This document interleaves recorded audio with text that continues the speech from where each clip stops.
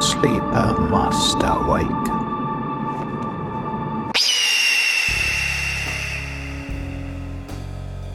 Well, hello everyone. As you can probably hear in my voice right now, oozing out of every syllable I'm uttering, I am the epitome of cool. Yes, folks, I am feeling extremely cool. I feel like a star, kind of. But yeah, no, I'm still. It's still me. In fact, if you're watching on YouTube and you see the sunglasses, which I'm wearing at night to be extra cool, I'm gonna have to take them off because I can't see shit in them. They're non-prescription. So what was that? What was that very awkward intro? Well, that was me feeling cool. I mean, today's guest is Mitch Horowitz. I mean, this guy has a cool factor that can dwarf anyone's cool factor in the esoterica and spiritual field, like easily. So I got to talk with Mitch, which is something that I've been wanting to do for many years. And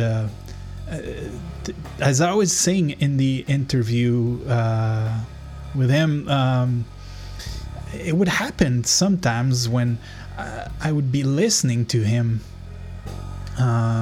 while at work, alone at work, by the way. So I'm not. So just don't you think that I'm extra crazy?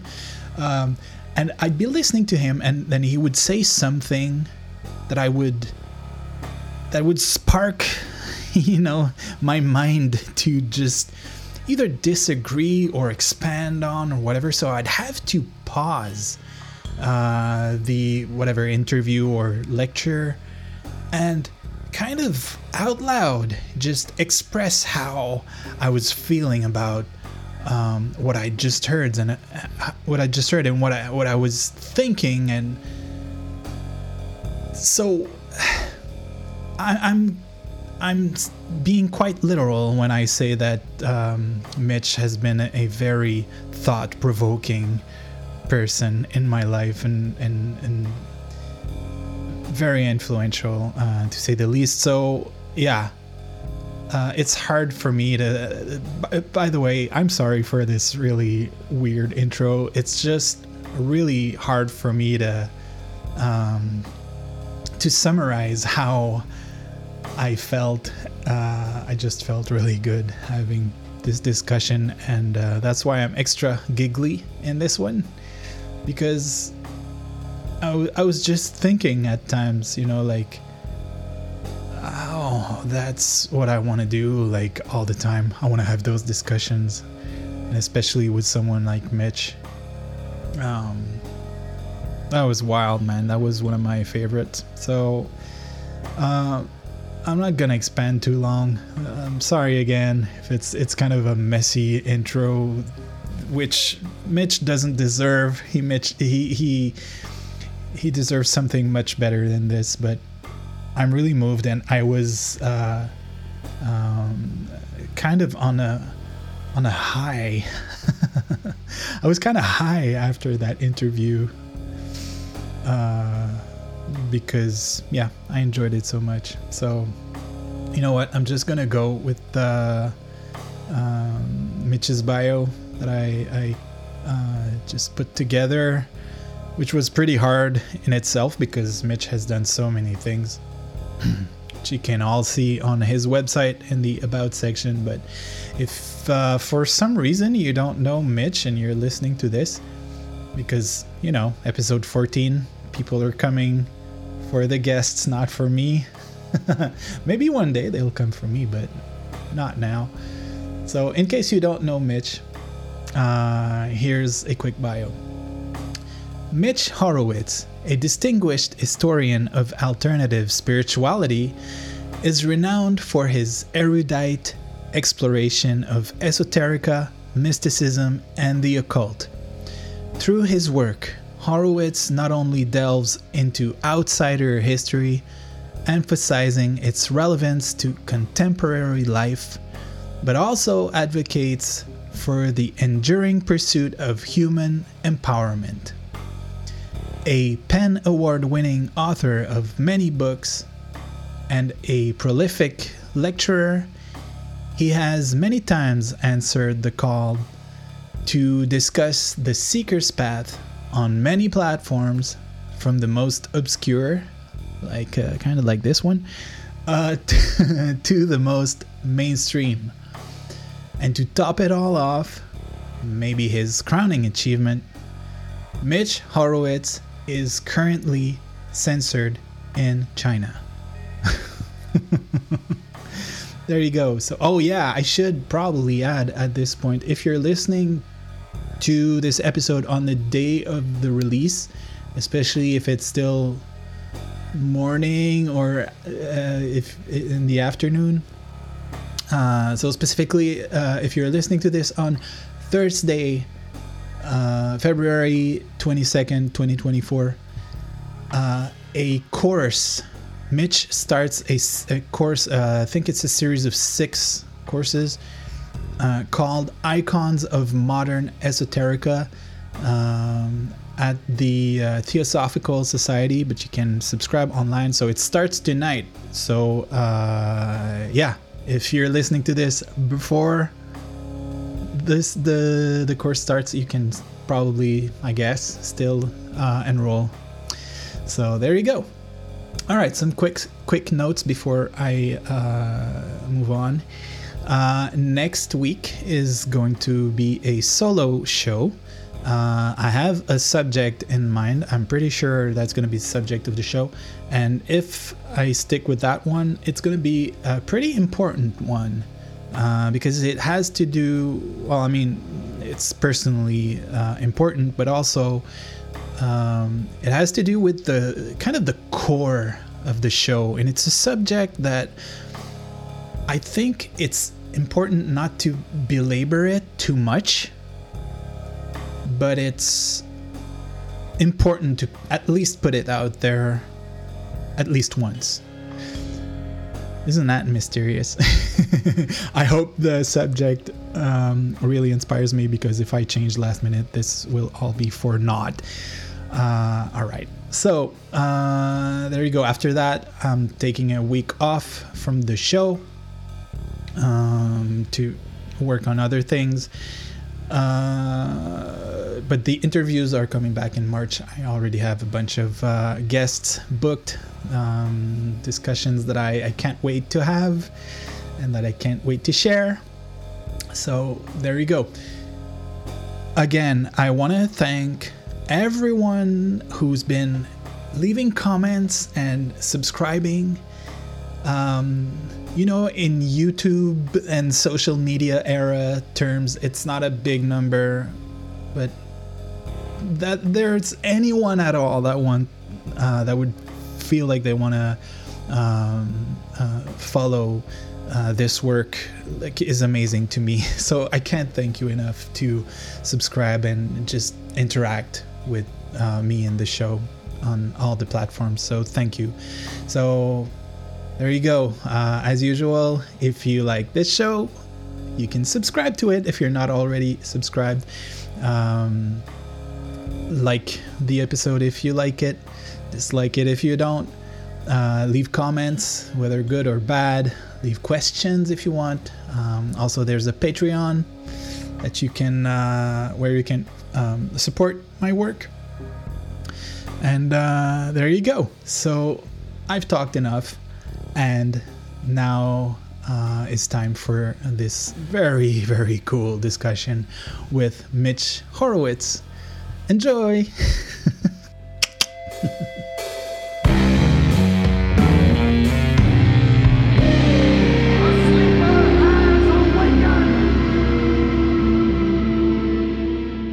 Okay, so hello, Mr. Horowitz. Good to be here, man. I'm super excited. I've been hoping to have this opportunity to speak with you. Actually, probably way before I started, I thinking about having a podcast because, as some, I guess, of my viewers might know, I used to work in a warehouse, and I had a very like repetitive job.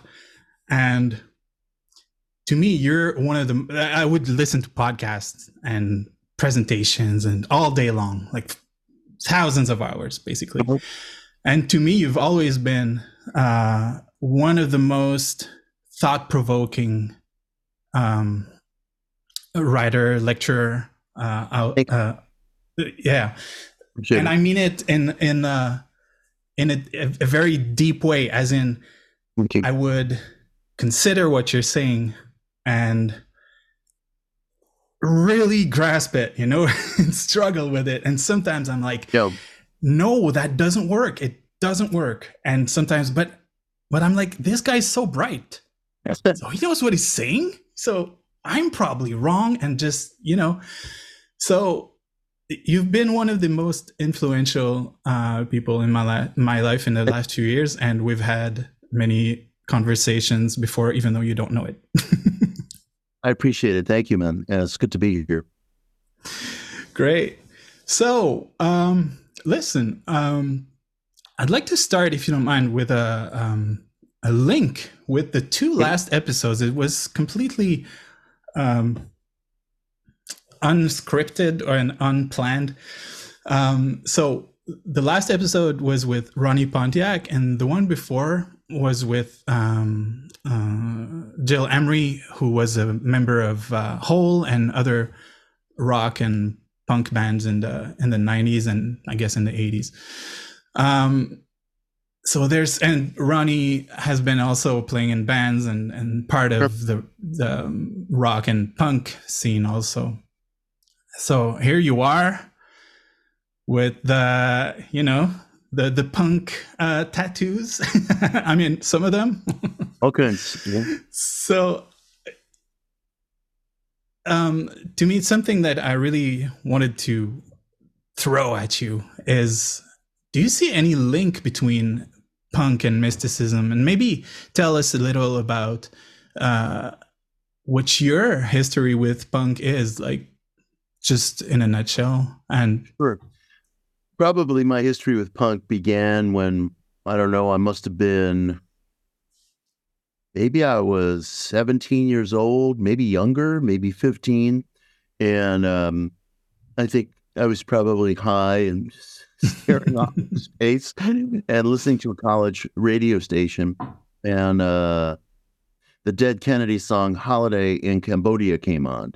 And it was like nothing I had ever heard before, because it was radical and revolutionary, but without any tropes. And it was pushing the listener away from rote thought. And I was very, very aroused and moved by it. And it turned my head in a lot of ways. And at that time, I had a childhood history of interest in the occult and the esoteric, particularly in folklore, but all facets of occult and mystical thought, and extending into questions of anomalies, UFOs, and flying saucers. And I was interested in the books of Carlos Castaneda and so forth. And I think the DIY quality of punk and the refusal to fit into precise categories, what is supposed to be left-wing, what is supposed to be right-wing, which flavor of anarchism are you supposed to be into, or whatever it may be. All of that was upended and challenged by punk, at least at that time, certainly. And I hope so still today.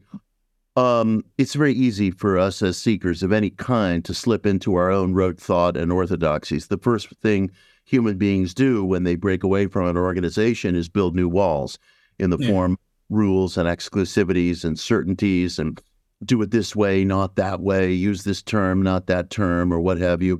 And we immediately start replicating the very orthodoxies from which we flee. Punk, as I saw it, took a hammer to that, at least at that time and place. And I suppose that I hope that informs my search as well, my spiritual and ethical search as well, in which I abide no walls whatsoever. I have no right to include or exclude anybody from anything. My search is entirely my own, and it takes me where it goes. And I offer no apologies nor any insistencies in connection with it.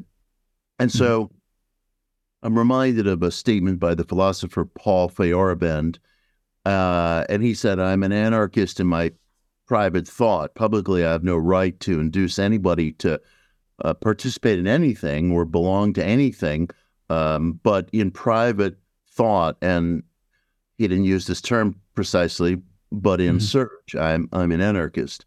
And so that's how punk and my search marries, I think. Yeah, I love it. I mean, it's been the same for me, and this notion of, you said it, DIY. It was kind of an overarching theme of my last discussion also. And it kind of came as a surprise. I didn't know we would be talking about that with this last guest, with Ronnie. But it's so prevalent, and I'm happy to meet like-minded people, because especially, I mean, you've got a who's who, I think, of people who are true searchers, and that's what I really dig about what you're doing. It's early on in your development of the pod, but the thing that I really like is that there's no one coming on sort of giving a stump speech. This is what I say, what I'm into, and that's so routine across podcasts. There are good ones out there, and people have good ideas, and people say surprising things. But within the spiritual space, we face a special challenge, because everything, because it's belief-based, can become calcified really, really fast. And people become so comfortable in what they're about and conforming to what they said 1 year ago or 6 months ago or whatever. And it's boring. and I think your pod is really for seekers. So I appreciate that. Oh, I love it. Thank you. I mean, I get this another stamp of approval. I love it. Yeah, well, because I did see you say hear you say, sorry, that essentially and I said mysticism, I kind of, when I asked you for the link between punk and mysticism, I wrote occultism, actually. So, well, I was going somewhere else with that. I'm still There's so much overlap in these areas, I never get respect with the terms. Yeah. Well, okay, because I'd like to know if you have a personal idea of a difference between occultism and mysticism. I think that mysticism is probably a larger umbrella under which you find all kinds of spiritual expressions. By spiritual, I mean extra-physical. And it seems to me that the mystical is the idea of contacting some unseen principle of life without any mediator. So you don't need a congregation, a doctrine, the man in the robes, a particular liturgy, a list of do's and don'ts. Mysticism is really a direct surge. And one can find it within what we call the religions. One can find it within the occult. I suppose, in its highest iteration, mysticism is an effort at direct perception of an unseen principle. Yeah, that's exactly how I see it. And I kind of take issue sometimes when people find it a little pompous to call oneself a mystic, because I think it's, and again, maybe it's my punk or grungy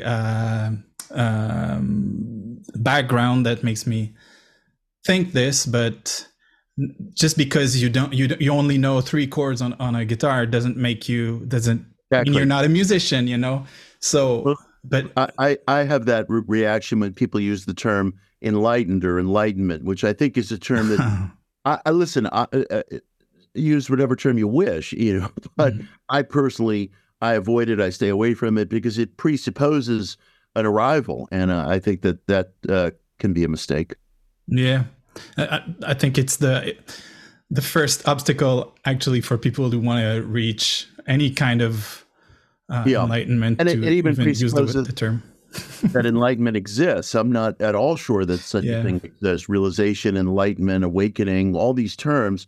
These are terms from translations of ancient literature that have passed through innumerable hands, permutations, and I just don't know that that language necessarily serves us today because it gives us the certainty of a destination, and I'm not altogether sure that those states even exist or are available to human beings beyond the momentary. Hmm. Uh, I urge people before judging that to just sit with it for a while because we are nerd with all these certainties via ancient literature, and we're absolutely certain that decisions made by and states described by somebody else must be real because they're so widely repeated and familiar to us. As I often say, familiarity is not truth. It doesn't matter how frequently um, we hear references to certain concepts that seem as unquestionable as water being wet. It doesn't matter. It simply doesn't matter.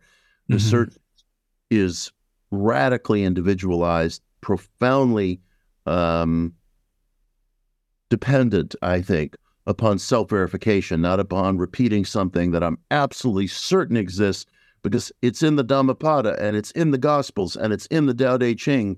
Therefore, it must be, well, says who? The Hmm. individual Hmm. has to discover um, those footsteps and pitfalls for him or herself. Absolutely.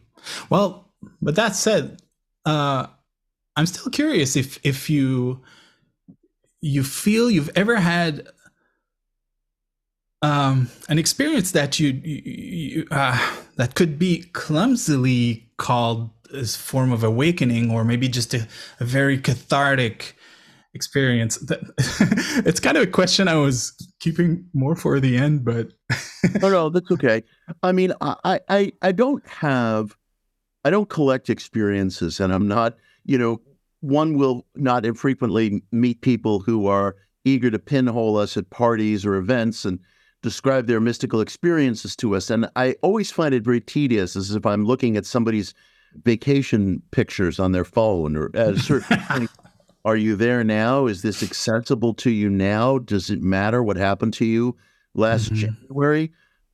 I think that we grow so convinced that because we have this realization or awareness or sensitivity that somehow resets the baseline of our existence, and it doesn't. In my experience, it's simply an experience. If listen, I could describe having visited um, Mayan ruins in Guatemala and having had extraordinary experiences, but they were fleeting and they were intermittent. And the way that I Mhm. talk to people in my life, my children, my partner, the question of how I relate to other people, they're not feeling that experience that I had 7 years ago in Guatemala. They don't care if Yeah. I'm being impatient or if I'm being an asshole, that I had a wonderful experience on, you know, in Mayan ruins, 8 years ago. I'm not there right now. Or if I had a wonderful experience meditating last night where I felt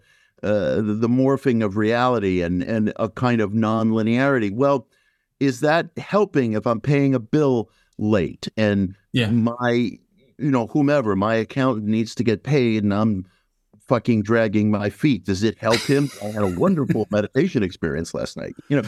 So I hesitate around those things. They're there, but they flee us. We flee them. They go away. The aperture Mhm. closes. That's all. And then we're back to life. So people, using these anonymous names on social media who tell you that the path is this way or that way. I mean, Are they helping their best friend move? Do they show up to on time if they're picking somebody up at the airport? I mean, this is the shit I want to know, because our lives are in relationship, and payment of debt is in relationship, not whether, wow, man, I really, had went all the way down the rabbit hole when I took this drug, or sat for this meditation session, or visited this holy site, or suddenly so-and-so, it dawned on me. If I'm not in that right now, I question, frankly, the degree to which it really matters. Maybe it matters. It tells us there's a signpost there. And that matters. But otherwise, I don't think we should get too hot and heavy about it. Nice cat. Yeah, well, for sure he was going to be taking his role as the co-host. Yeah. So for people who don't see him on audio, we have BB today. Rest assured, there's a cat there, and he's very nice. Seems to be. All right. Well, I completely agree with all that you said. As a person who I've had life transforming experiences, I feel like I've been through things that I don't talk too much about for the reasons you mentioned, not only because it's kind of boring for people to listen to them, but also because it doesn't make me any better. And I've learned that over the years, and I still have to pay the rent. So exactly. Yeah. So all good. I'm all good with that. But I was still curious, because I know even sometimes, there's a form of yoga that is more based on the intellect, and like kind of struggling with a concept and just pushing it intellectually just to its end. And you can sometimes, I feel that sometimes I've had pretty wild experiences doing that inadvertently. I wasn't trying to do anything specific. I'm just obsessed with some ideas sometimes.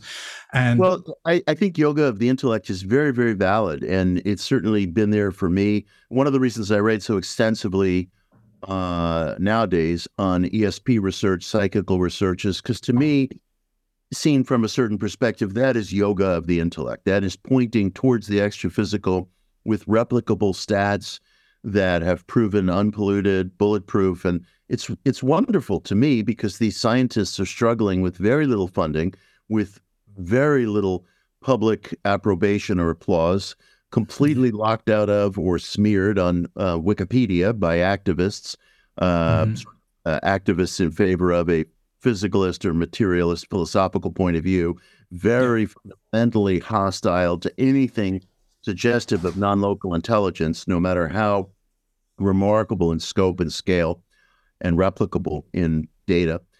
And it's extraordinary, because we have, even if J.B. Rhine's ESP card tests that he conducted at Duke University in the early 1930s, if the whole field of parapsychology had stopped dead in its tracks right there, something that much of the professional skeptics community would like, we would still have statistically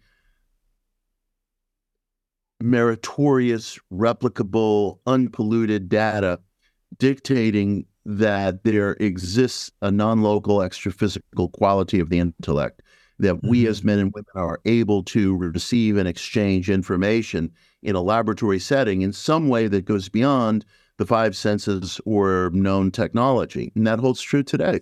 So here we are, almost a century later, and even those early experiments, which have struggled within the public realm, within reference media, within Wikipedia for acceptance, and that's an ongoing, maybe perpetual struggle. It certainly hasn't, the dial hasn't moved very much, but the data is there, and it keeps accumulating and growing. It is solicited in various ways, and it tells us that extra physicality exists. That, to me, although it's not an experience, is a yoga of the intellect. Then I have had experiences, some of which I've written about.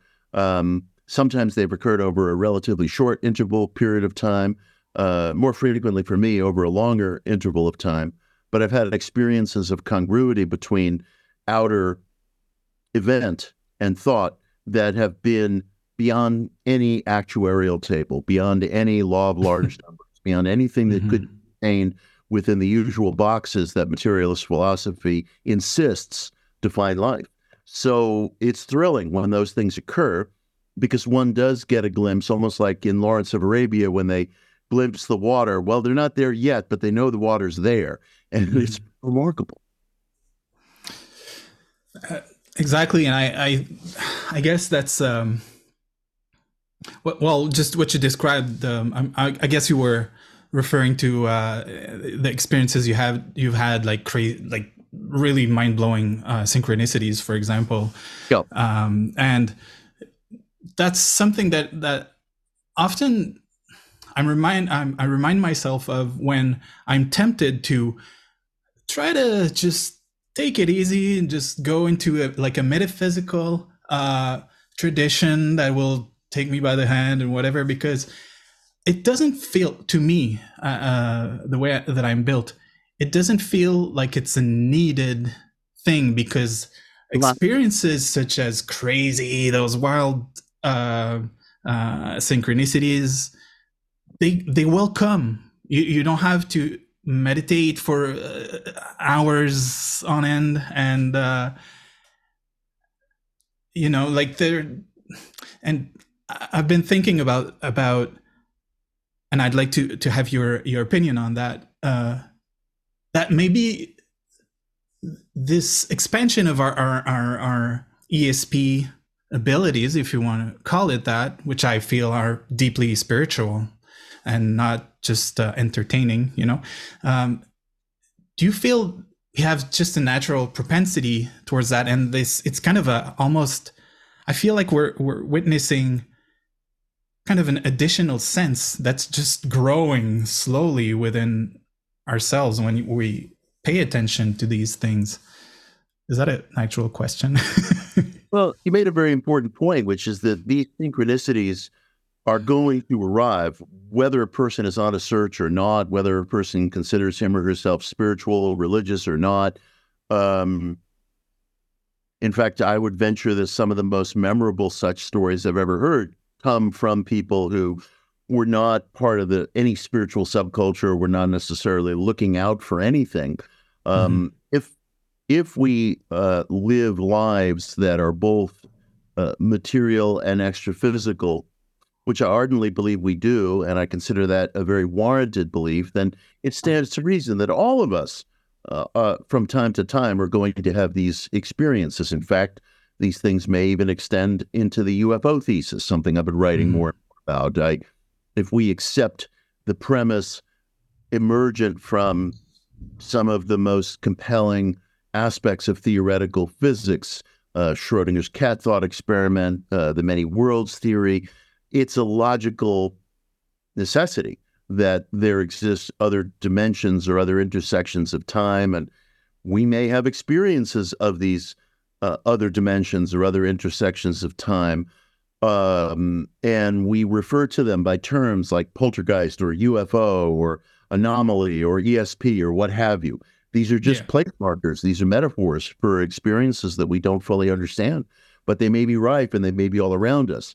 Now, apropos of your second point, William James made the observation that he saw no reason that belief in a certain principle, call it God or something else, wouldn't heighten the experience of that principle in one's existence, that the very belief itself in an actual concrete way, not just as some sort of cognitive prejudice, but in an actual way, could open the door, so to speak, to the influences of the thing believed in more and more in the individual's life, which I suppose is another of the reasons that I write so extensively these days on ESP research, because it could be that if we understand this aspect of psyche, then it becomes less complicated in terms of liturgy, ritual, preparation to actually access and experience it. We come to know ourselves, perhaps, in a less encumbered way.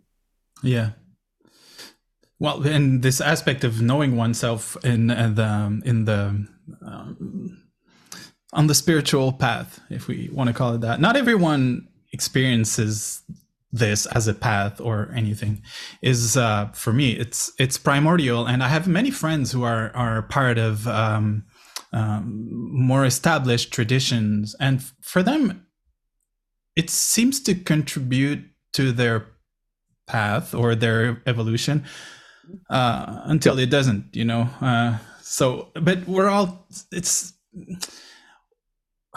and it's contemplating astrology that made me realize how built on different frames and following different primordial principles we are, like that there can't be just one truth, and it's hard for me to just trust one model, because of that.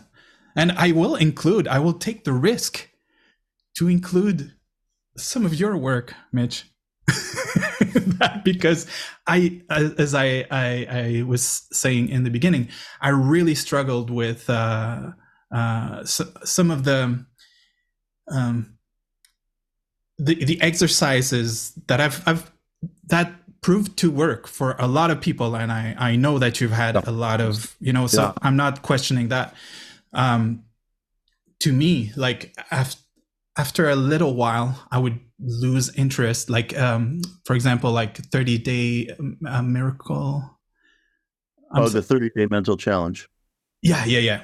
I can't. I've tried many times in other ways too, but just the fact that I tried was extremely important to understand how I'm built and how I am able to manifest and be productive in life. So all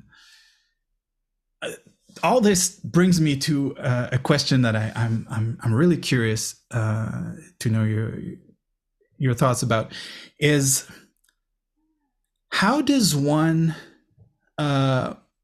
kind of structure their path or their search, because as I said, I have a lot of friends around me who are very stuck in their beliefs and their practices, but I also see a lot of people who just kind of float around and never truly confront themselves. So there's no there's no strength in what they're doing, and it's just basically just floating around. So how does one, you know what I mean? It depends, of course, upon the state of the individual. If an individual finds him or herself in a state where what they're doing in commerce, what they're doing in their family life, how they relate to people, how they, what kind of self-image they operate from. If all that is going well, then I would say there's nothing else to be done. I don't think that anybody has to go on a search or, leave their home for all I care. It's more power to you. I might even fall at your feet and beg you to become my teacher. And then I suppose you could say the ideal of the Buddha was that there be no search, that there be no Buddhism, that there be no labels. And I honor that. I think that following affinity is important. At least it certainly has been for me. One of the affinities that I feel, the thing that drives me in the direction of a set of teachings or ideas, it very often starts with the purveyor of those ideas, the personality, the persona I perceive, at least historically, behind the ideas. So I got very interested, for example, years ago in the persona of G.I. Gurdjieff. I got interested in the persona of H.P. Blavatsky. I got interested in the persona of Neville Goddard. I grew interested in the persona of Anton LaVey. A whole range of people whose work I felt deserved a look or a second look or a third look because something about the persona of the purveyor appealed to me in some way. And I've always followed that. I don't feel that anybody needs to apply him or herself to anything outside of that sense of affinity in the search. Mm-hmm. The only proof being the experience of the seeker, the conduct of the seeker. I am much more interested in searching with, having an exchange with a person who is demonstrably effective in outer life, which is the proving ground for most of our existence. One could say it's just the tip of the glacier and the real thing is going on below the surface, and that's okay. But the truth is, we have to pay debts, conduct commerce, maintain homes, care for other beings, be cared for to some extent by other beings, keep or break our word, repay or welch on our debts, show up or not show up, do a good job or do a just good enough job. And those are the areas in which our daily existence is measured and is counted off until the period of physical decline that precedes death. Yeah. The extra-physical is part of that too, but I believe it's very important that one be impeccable to the degree possible in those areas of life that we commonly share. In the absence of that impeccability, I'm just not interested, frankly. I don't want to hear about reincarnation from somebody who can't water a houseplant. I don't want to hear about meditation or prayer or extraordinary synchronicities from someone who can't show up to do a job that he or she is committed to doing, or whatever it may be. So I place a lot of stock in that. I often find it much more interesting to talk to people from worlds of finance or media or something like that than I do worlds of spirituality, because I think some people flee the demands of outer life by claiming themselves spiritual, and therefore they don't have to perform at these tasks that they might find very difficult. And search can never be exactly found in running from what is difficult to perform, unless, well, look, I'm happy to be challenged on that. You know, if somebody doesn't want to conform to outer life, that's fine with me. But they're going to have to demonstrate in their conduct and experience something valuable, and not just somebody, again, who wants to pinhole you at a party or a spiritual center and talk about something, but doesn't know how to unstuff a toilet, you know. And so I'm not pushing anybody to be on the search, but I do feel, speaking for myself, that one of the ineffable qualities of the search is I don't want to tell other people what to do. And I expect the same in reciprocity. And that quality that we all harbor of wanting to tell another person how to approach the most intimate experiences of his or her life, or what to read, or what to eat, or what door to open, or whatever it may be.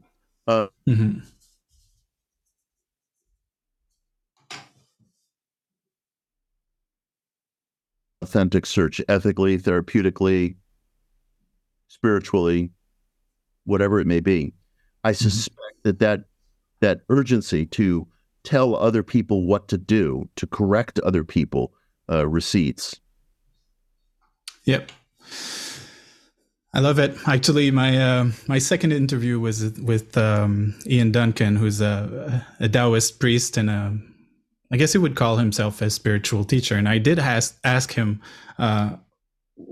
what does that mean? What's exactly the role of a spiritual teacher? And I love his answer.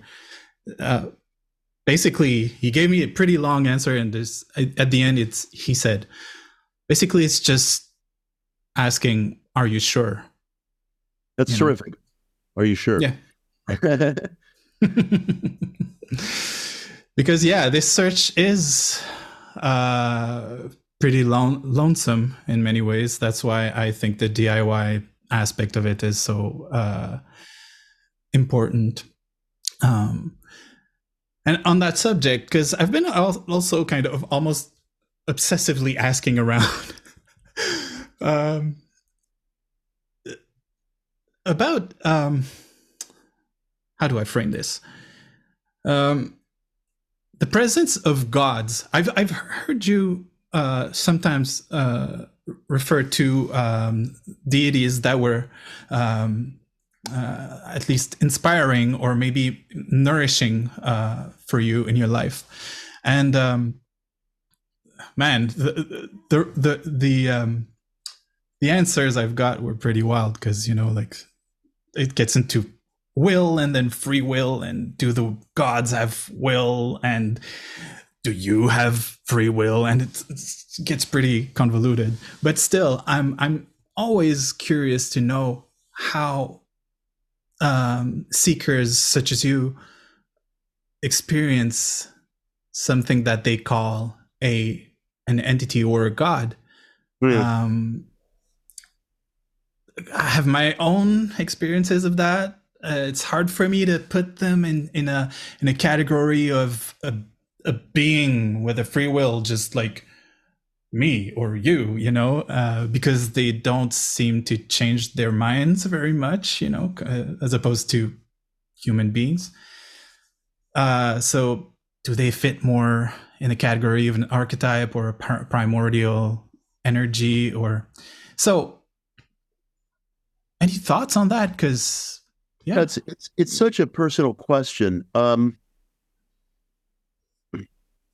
very unsettled on questions like monotheism, or whether everything converges on one point. I suppose we in the West, and maybe in other parts of the world as well, are encouraged to think in terms of this universal oneness. And I suppose arguably we see this in nature. The sun emits rays, emits heat. Where is all this coming from? Where are these photons coming from? Well, it all converges to this one place, which then is a dot compared to someplace else. And our perception, which feels overwhelmingly persuasive, is that everything that is a thing converges somewhere. I don't know if that's true. I have absolutely no way of verifying that. Mm-hmm. I know that our ancient ancestors, even going back to pre-human existence, Neanderthal existence in a simian versus a Homo sapien form, presuming these are our earliest human ancestors.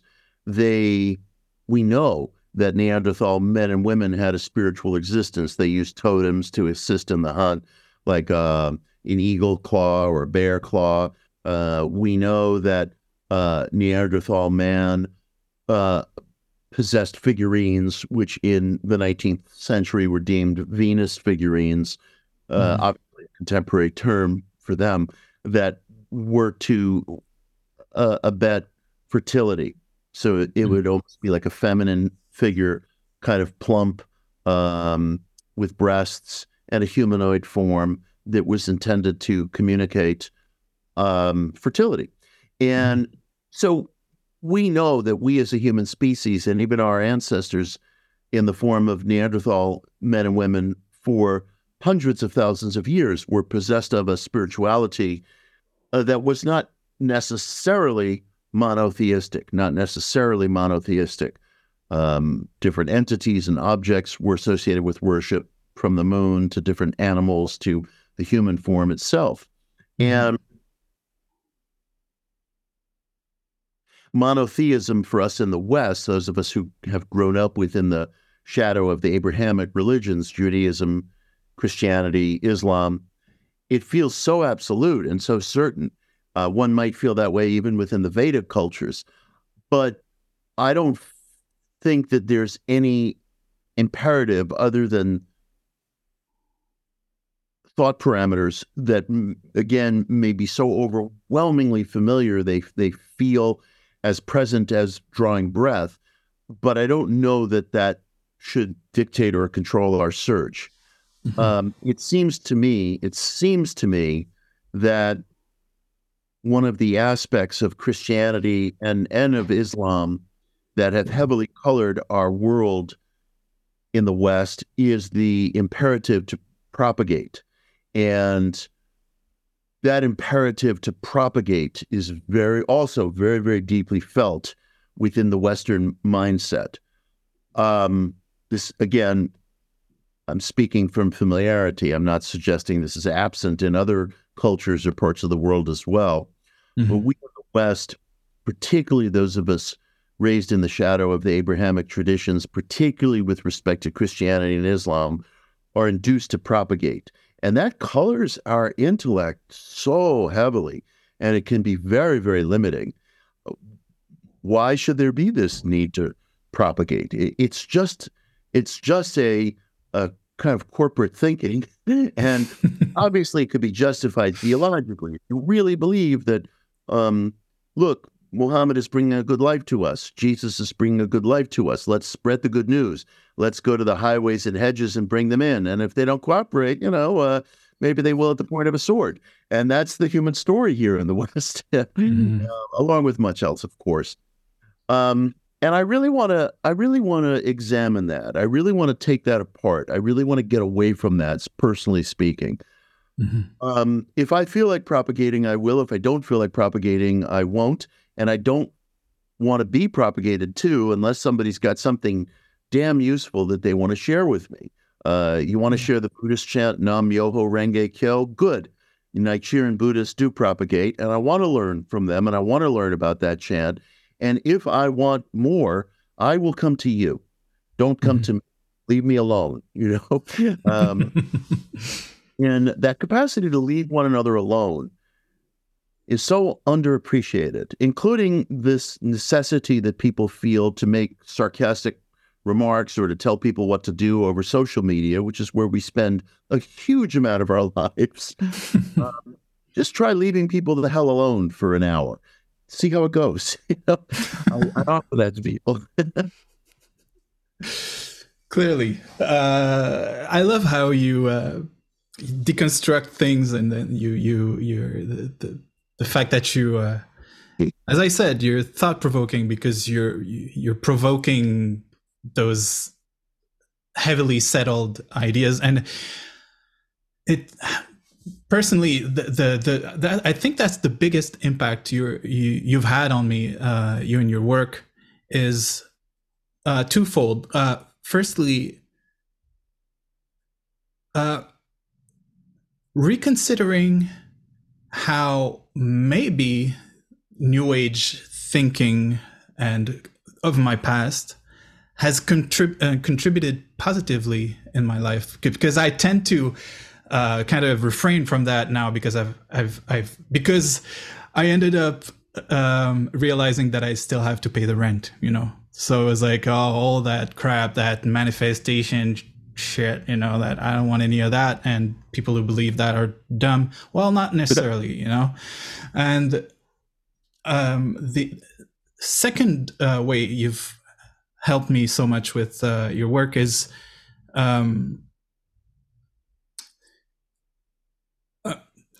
because at the same time that I discovered New Age culture with my basically through my mom when I was, I don't know, 14 maybe, I also got a hold of a Zen book. It was a book of Zen stories that I still have to this day, and that and Zen koans and just little Zen stories basically. So a part of me went into the Eastern, I don't want to say it in a way that's too broad or too too vulgar, but the non-dualism of Eastern thought, and I understood how maybe I'm not built for that, to be able to pay the rent as a non-dualist, Yeah. It's like, we still have to pay attention to linearity. I have to show up to talk to you at 1 p.m. Eastern. If not, yeah. Exactly. Well, the thing is, there's still experiences I've had because of that I can't just put aside. I've had them, and so I know there's in a way, non-dualism is very logical if you push it to if you push thought to its extremes. You know, when words reach their limit, you know, and Yeah. I don't know exactly how you experience that, because you're someone who's so good with words, and I appreciate your interest also to kind of to pull those some words apart and just rebuild them in a way that you feel more either productive or more concrete or more actualizable. Is that a word? No, I dig it. I began to realize how within our most commonly used terms across different languages are walls, are gates. We have to generalize or we won't be able to communicate. So time to time, I'll remind people and remind myself, I'm not going to get hung up with including or excluding this term or that term. And I'm not going to constantly put asterisks next to everything so as to question the experience, because to some degree, we all generalize, and we have to generalize, or we just couldn't make plans and get through the day and so forth. But I didn't come to realize the extent to which we are walled in by concepts which fall under the rubric of words. So non-attachment, inner, essence, non-identified, all those things are supposed to be good, and their opposites bad in the spiritual search. And it dawned on me at a certain point, I don't know any of that to be correct. Someone chastised me for being outer looking, too concerned with outer material life. And I thought to myself, well, in the spiritual culture, nobody wants to be called that, because the suggestion is that you're kind of backward, you're looking in the wrong place, you're misdirected, you went down the wrong road. Yeah, I get it. But I'm experiencing authentic and retentive joy sometimes when I'm doing things that are so-called outer, like having this conversation right now. And to turn away from that, it would seem to me, would be the equivalent of playing a cruel joke on myself. It would be refusing evidence in favor of what's supposed to be. There's a joke I was telling somebody the other day. You might know that in Persian tradition, there's this figure, Mullah Nasruddin, and the mullah is kind of an idiot genius. He's always getting into trouble, and yet his troubles are almost acts of theater that point up how absurd we are as human beings. And there's a famous story about the mullah. I mean, there's thousands of them in Persian tradition. There's a famous story about the mullah, and one night he loses his keys outside his house, and a neighbor comes to check up on him, and he finds that the mullah is searching for his keys inside the house. And he said, "Mullah, you lost your keys outside the house. Why are you searching inside?" And the mullah says, "There's better light in here." And that's the way that, we get misdirected on the church. Oh, but this is where I'm supposed to be, right? This is where the light is. I have to be searching in here, and it can be such a cruel absurdity that we play on ourselves. Why should the search be definable by all these terms that may in fact be tearing the seeker in two, but he or she keeps at it because, well, there's better light in here. And, but it's ridiculous because obviously the keys are outside. So the notion that, I should try hard to be more inner focused, or try this, or try that, or observe myself when I'm experiencing joy. Maybe I'll see that those are hopeless little soap bubbles that go pop and I'm nothing but a hungry ghost. These are all conceptual terms. These are all decisions that were made by somebody else. Hmm. None of them are verified by me.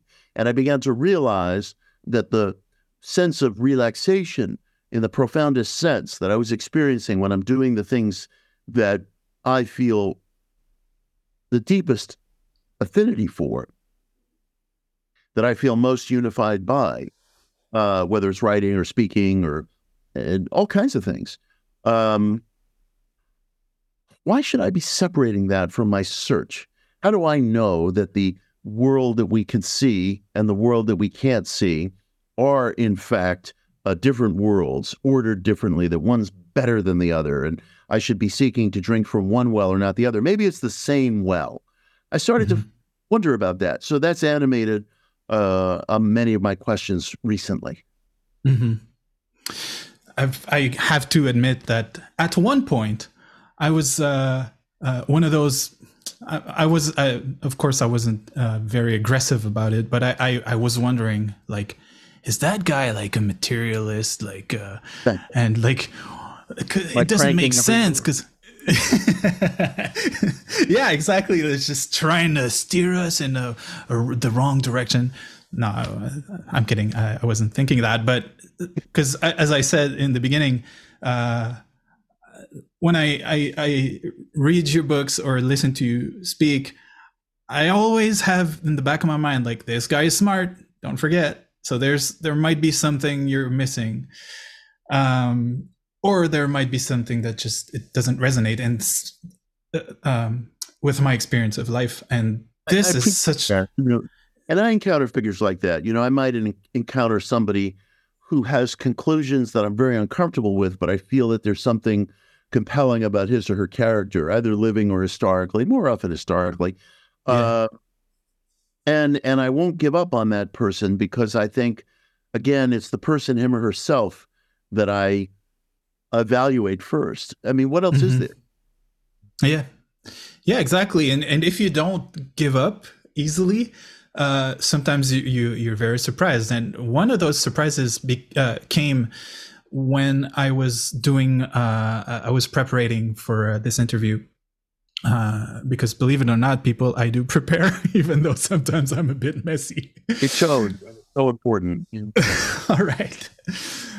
So, because I've heard you in an interview talk about how you came with the 10-day mental challenge, Yeah. how you came up with that exercise for you, because you didn't feel like, I can't remember exactly how you put it, but how some other things didn't resonate for you, and then for to create and to work on this 10-day mental challenge was a search on how you are functioning and to experience correct me if I'm wrong, by the way, if in anything that I'm saying.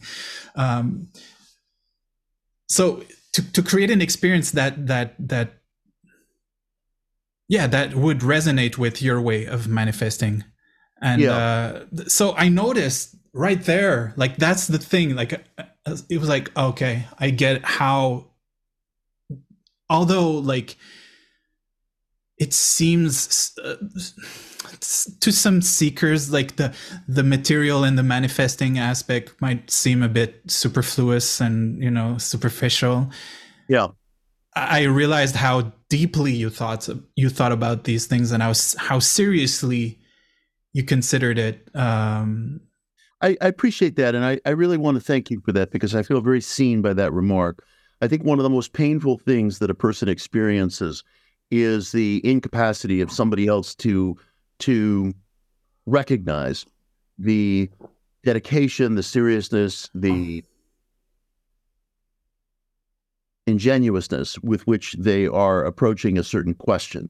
And immediately within our culture, we have people who dismiss whole swaths of ideas because, I don't believe in this economic idea. I don't believe in this spiritual idea. That idea is for dummies. And I get it. I'm not oblivious to any of this. But in terms of, say, manifestation, or as selection is the term that I use, um, again, the degree to which somebody is truly, truly putting sweat equity and effort into that question is everything, is everything. because all of us can just take a term off a shelf and say, I'm this, I'm that. And the association itself is sufficient to bespeak seriousness, and they never have to qualify for or apologize for anything again. And one of the things I learned in my outer career, I suppose you could say, one of the things I learned in my work in publishing, for example, and that I try to bring into every area of life is you don't seek out depth or quality based on subject. You seek it out based on querent. Who is behind it? Who is doing the work? So I'm vastly more interested in the individual behind the search than I am in what school of thought he or she is pursuing, or for that matter, writing on. I've read infinitely more intelligent books on maybe a topic that seems overly familiar to us, like tarot, for example, certain works to which people have dedicated dissertations coming out of really highly regarded divinity schools at Harvard or Chicago or something.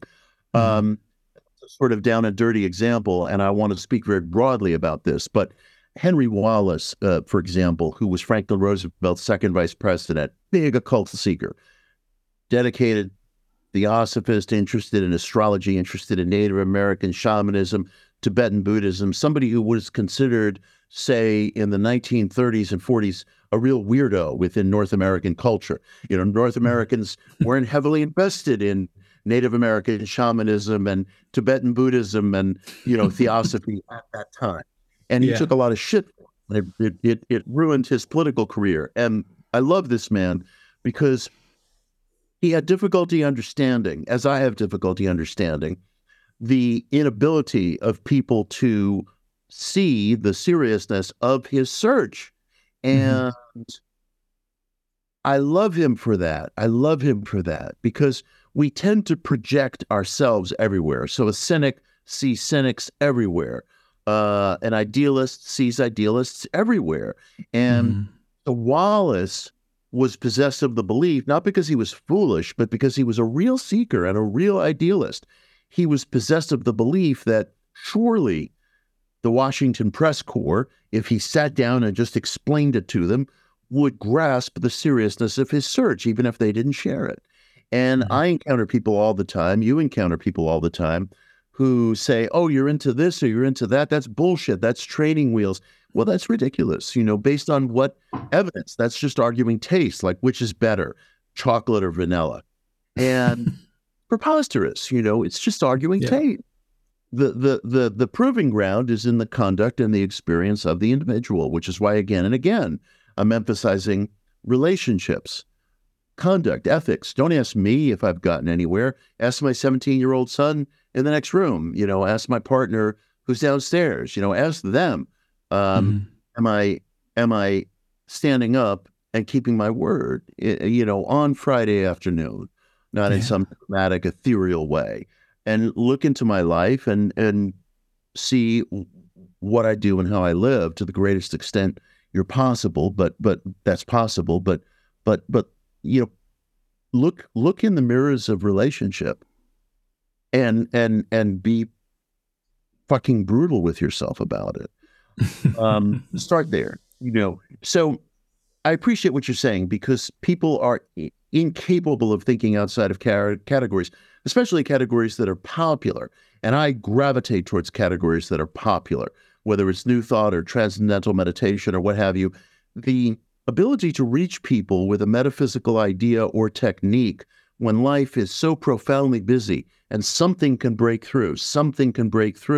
I'm intrigued by that, and I want to look at those things. I want to examine those things. I'm also interested in things that are wildly unpopular that I might find a certain persona, expression, statement within that I'm very aroused by, and I adopt the freedom unilaterally to gravitate towards that, and I'll share what I found because I'm a seeker, and that's it. Great. I want to be mindful of your time, so maybe one or two questions more if you don't mind. Oh, go ahead. Be free. I'm enjoying our talk. All right. Cool. Well, all of what you just said actually reminded me of someone I will be very impressed if you know this person, because she is somewhat known, but I'll explain. So when I was from a period in a period between 17 and maybe 22, 23 years old, I went to a place in the eastern townships here in Quebec, called, I don't even know if they had an English name, but Institut du Développement de la Personne. So like the Institute for Personal Development or something. And the woman who was directing and created that place was someone called Annie Marquier. She's written a bunch of books, all on I don't even know how to call it. One of them was called the pouvoir de choisir, the power to choose.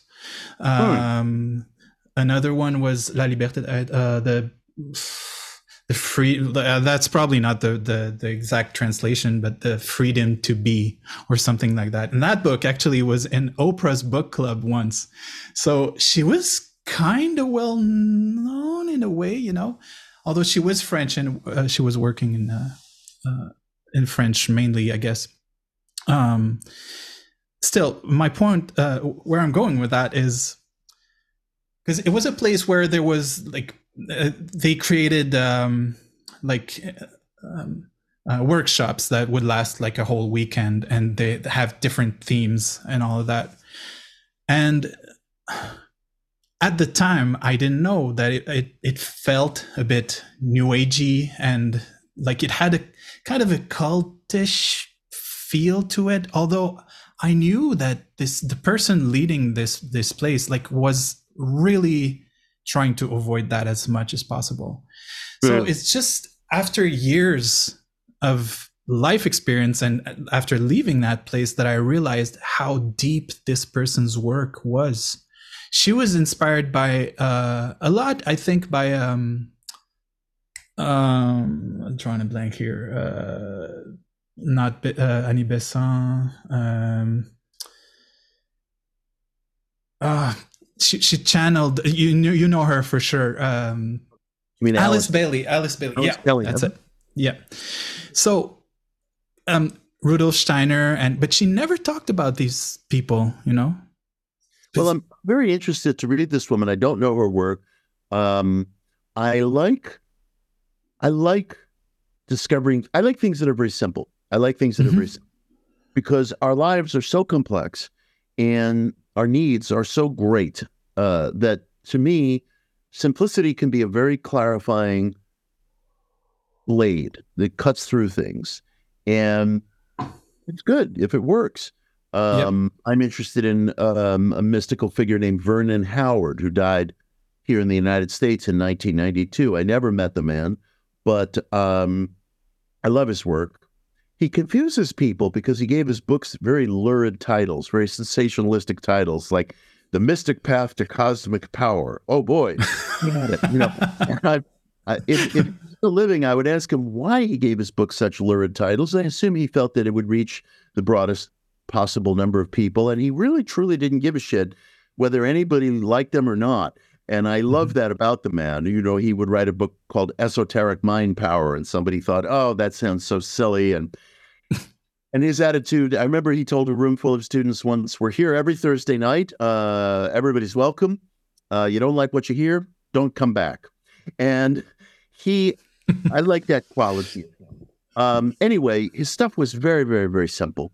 He would tell students, write down the phrase false feeling of life on a little piece of paper. Now, live with that for 6 months. And that's it. You know, that's today's lesson. And I think he promulgated so much that was, for me personally, truthful. He also promulgated things that I couldn't make peace with. So I'm always in a wrestling match with Vernon, but I love him.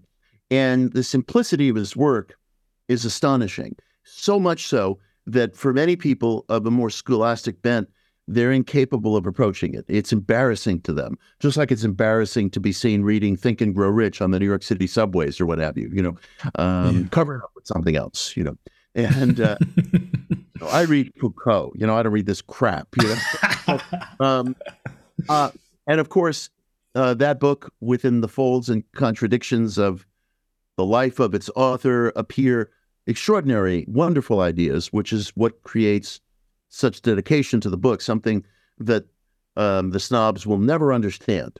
And the inability to enter a work because we don't like its form, its wrapping, it's too simple, that's baby stuff, that's training wheels, that's Mickey Mouse stuff, I need the real thing, it's crap, because it deters experience. It deters experience, and we turn the search into almost an exercise in prejudice. And if again, the proof of the pudding is in the hourly existence of a person's life. And usually, and this is something I learned from Vernon Howard, the first marker is the capacity to leave other people alone. Without that capacity to leave other people alone, I'm not sure that a person can really be on a search, because again, there's a tendency to want to protect what one claims for oneself. And if I'm claiming the right to be left alone and I don't extend that to you or to your listeners, what does that make me? It's kind of the worst kind of hypocrite, and I should be called out as such. So I think stuff starts to happen when we feel less urgent about shoving other people around, including through dumbass remarks and things that actually deteriorate our sense of self-respect. Insult or piss on another person or disrupt another person's life, we feel a sense of sublimated shame that I think we paper over by just going back to the bottle, taking another swig. Kind of, the very model of addiction. I'm unhappy, and then I take refuge in the thing that's killing me. But we do that on social media and in daily life, all the while not realizing the sense of degradation that it visits on us, which is the compulsion to keep doing it over and over because it's the one relieving thing. I believe that's part of what Vernon was driving at when he referenced a false feeling of life. By the way, just so people know, there's a struggle that you've talked about in a presentation from many years ago about the thought of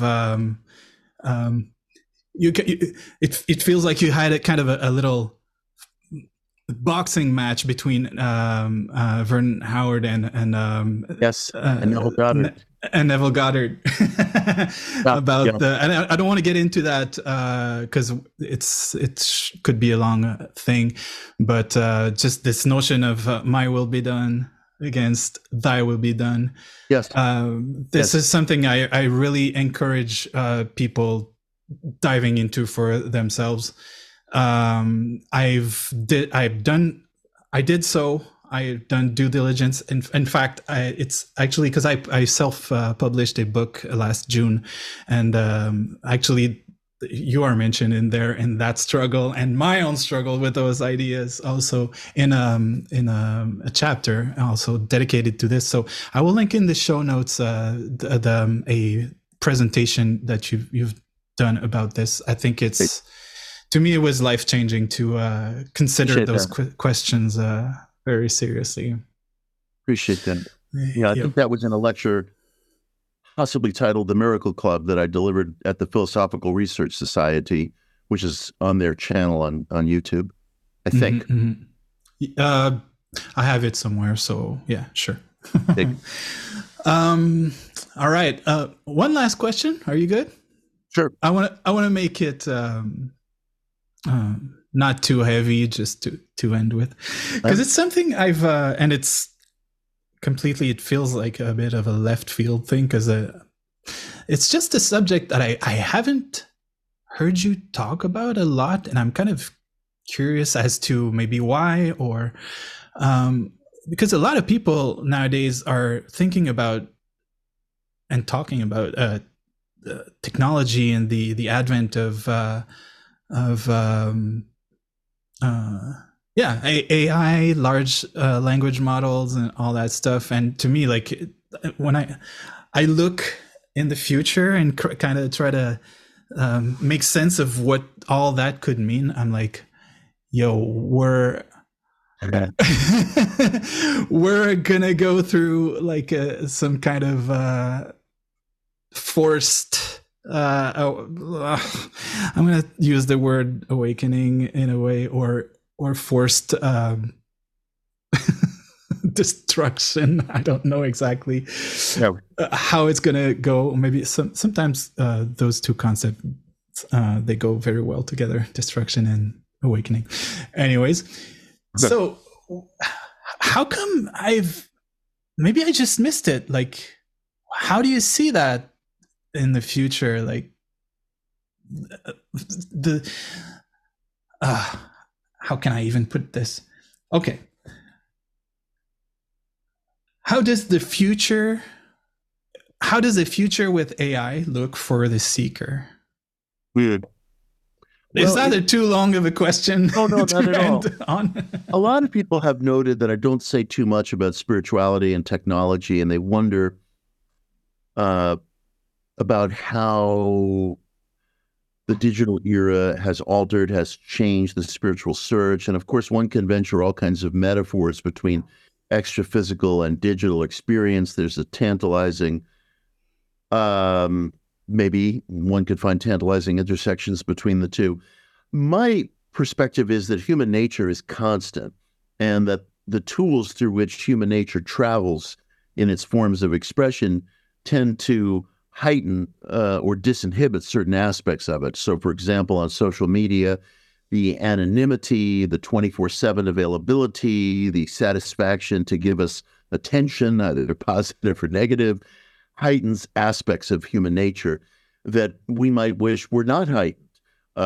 Everyone is aware of the piss-poor quality of human dialogue over social media, for example, the rhetorical questions, the lowbrow sarcasm, the cruelty, the insults, the anonymity, which is really a form of cowardice in many cases, not all. It seems to me that all social media has done is serve to disinhibit certain traits of human nature. It's helped and hurt with commerce.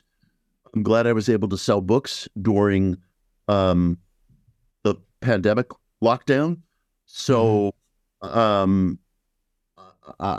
recognize fully that there's other sides to that. Every stick has two ends, as Gurdjieff said, and we're going to see those experiences, it seems to me, those consequences accelerate. I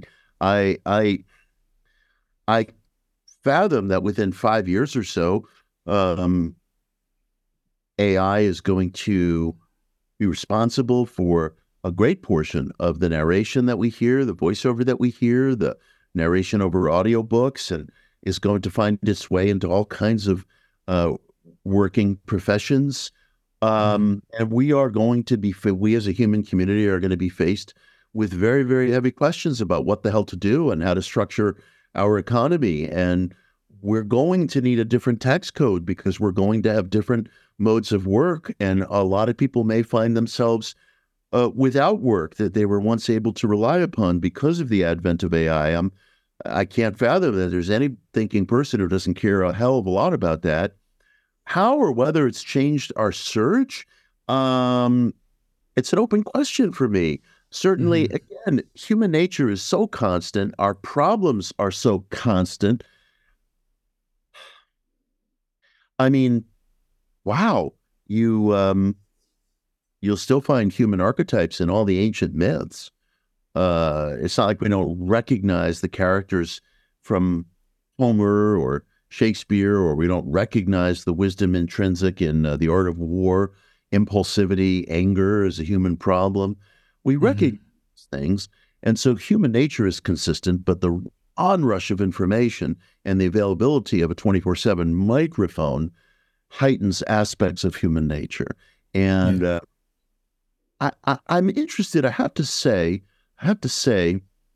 I'm interested in the question of accelerants on the path, whether certain things can serve as accelerants. I remember, apropos of not allowing somebody's experience to usurp our own, many years ago, I was in an esoteric group and I asked a certain question, and an elder member of the group said, there are no shortcuts. And I got to thinking, how do I know there are no shortcuts? I hear that so often, and it sounds so admittedly commonsensical that one just immediately wants to embrace it. But I don't know that that's true. Maybe TM is a shortcut. Maybe the mantra of Emil Coué is a shortcut. Maybe chanting Nam Myoho Renge Kyo is a shortcut. You know, how's the individual know? Maybe the books of Vernon Howard or the Power to Choose that you were referencing are a shortcut. I don't know that. I don't know that.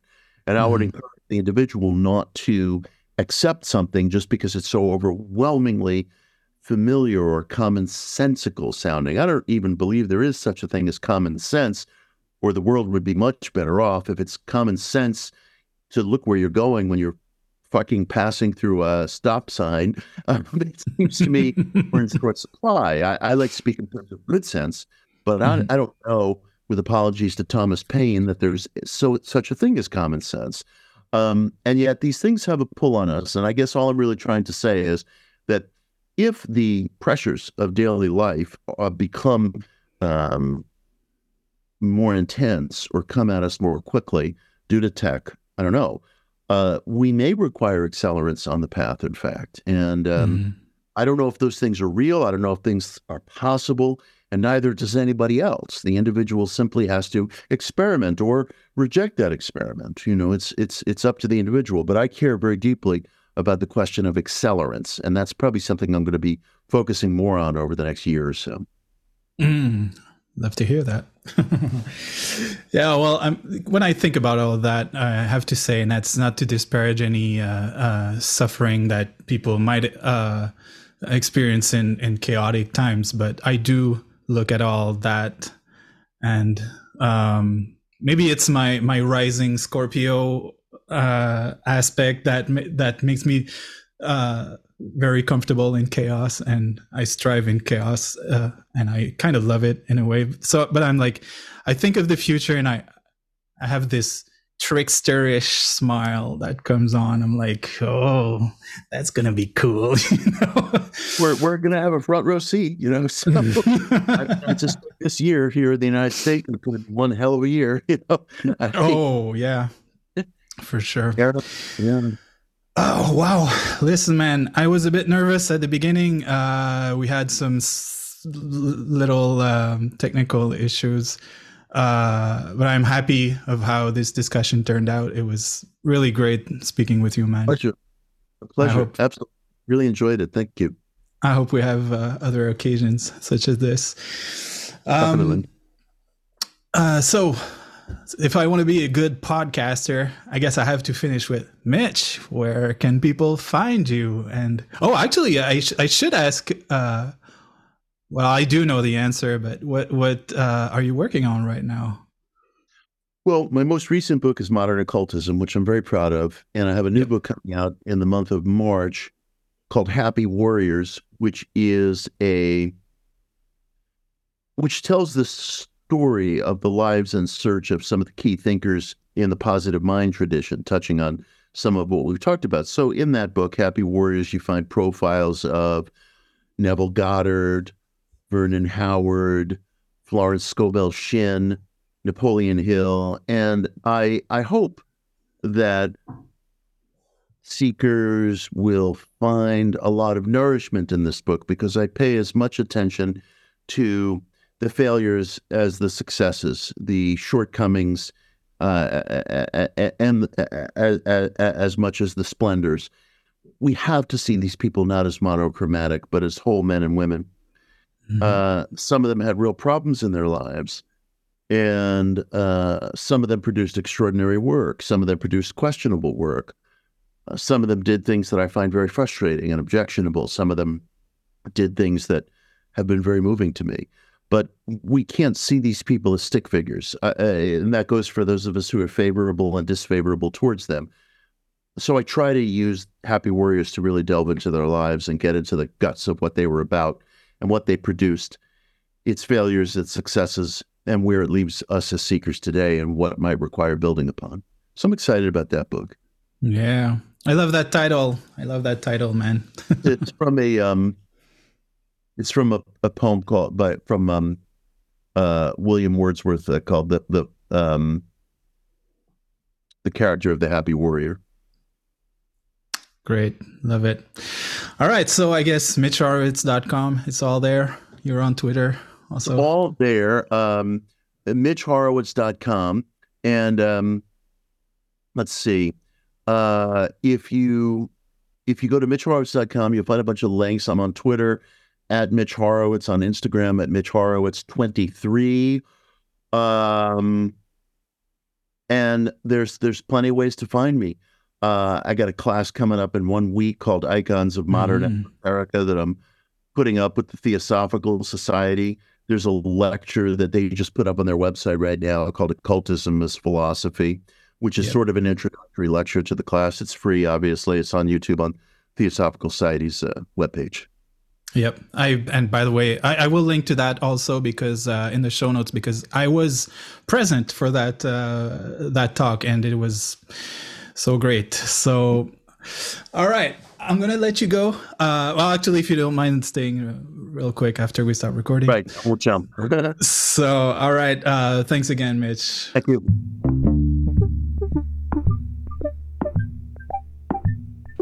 So you've made it to the end of this Hopscotch Chronicles podcast episode, and I hope that you've enjoyed it as much as I've enjoyed doing it. And I thank you so much for your attention, and I hope you're benefiting in a way or another from this conversation. So if you'd like to follow my work, whether on this podcast or my personal work, you can go to Twitter or X and follow me at Domi_Valet, DOMI_Valet. Same username for Instagram if you prefer that platform. You can also go to the official website for the podcast, which is hopscotchchronicles.com. And if you'd like to support the podcast as well as my personal work, you can do so by subscribing to my Patreon. The address is patreon.com/Dominique Valle, DOMINIC Valle, VALLEE. There you'll find video and audio versions of the episodes without any commercials, as well as special episodes on every Sunday where I take my Sunday afternoon tea with you guys.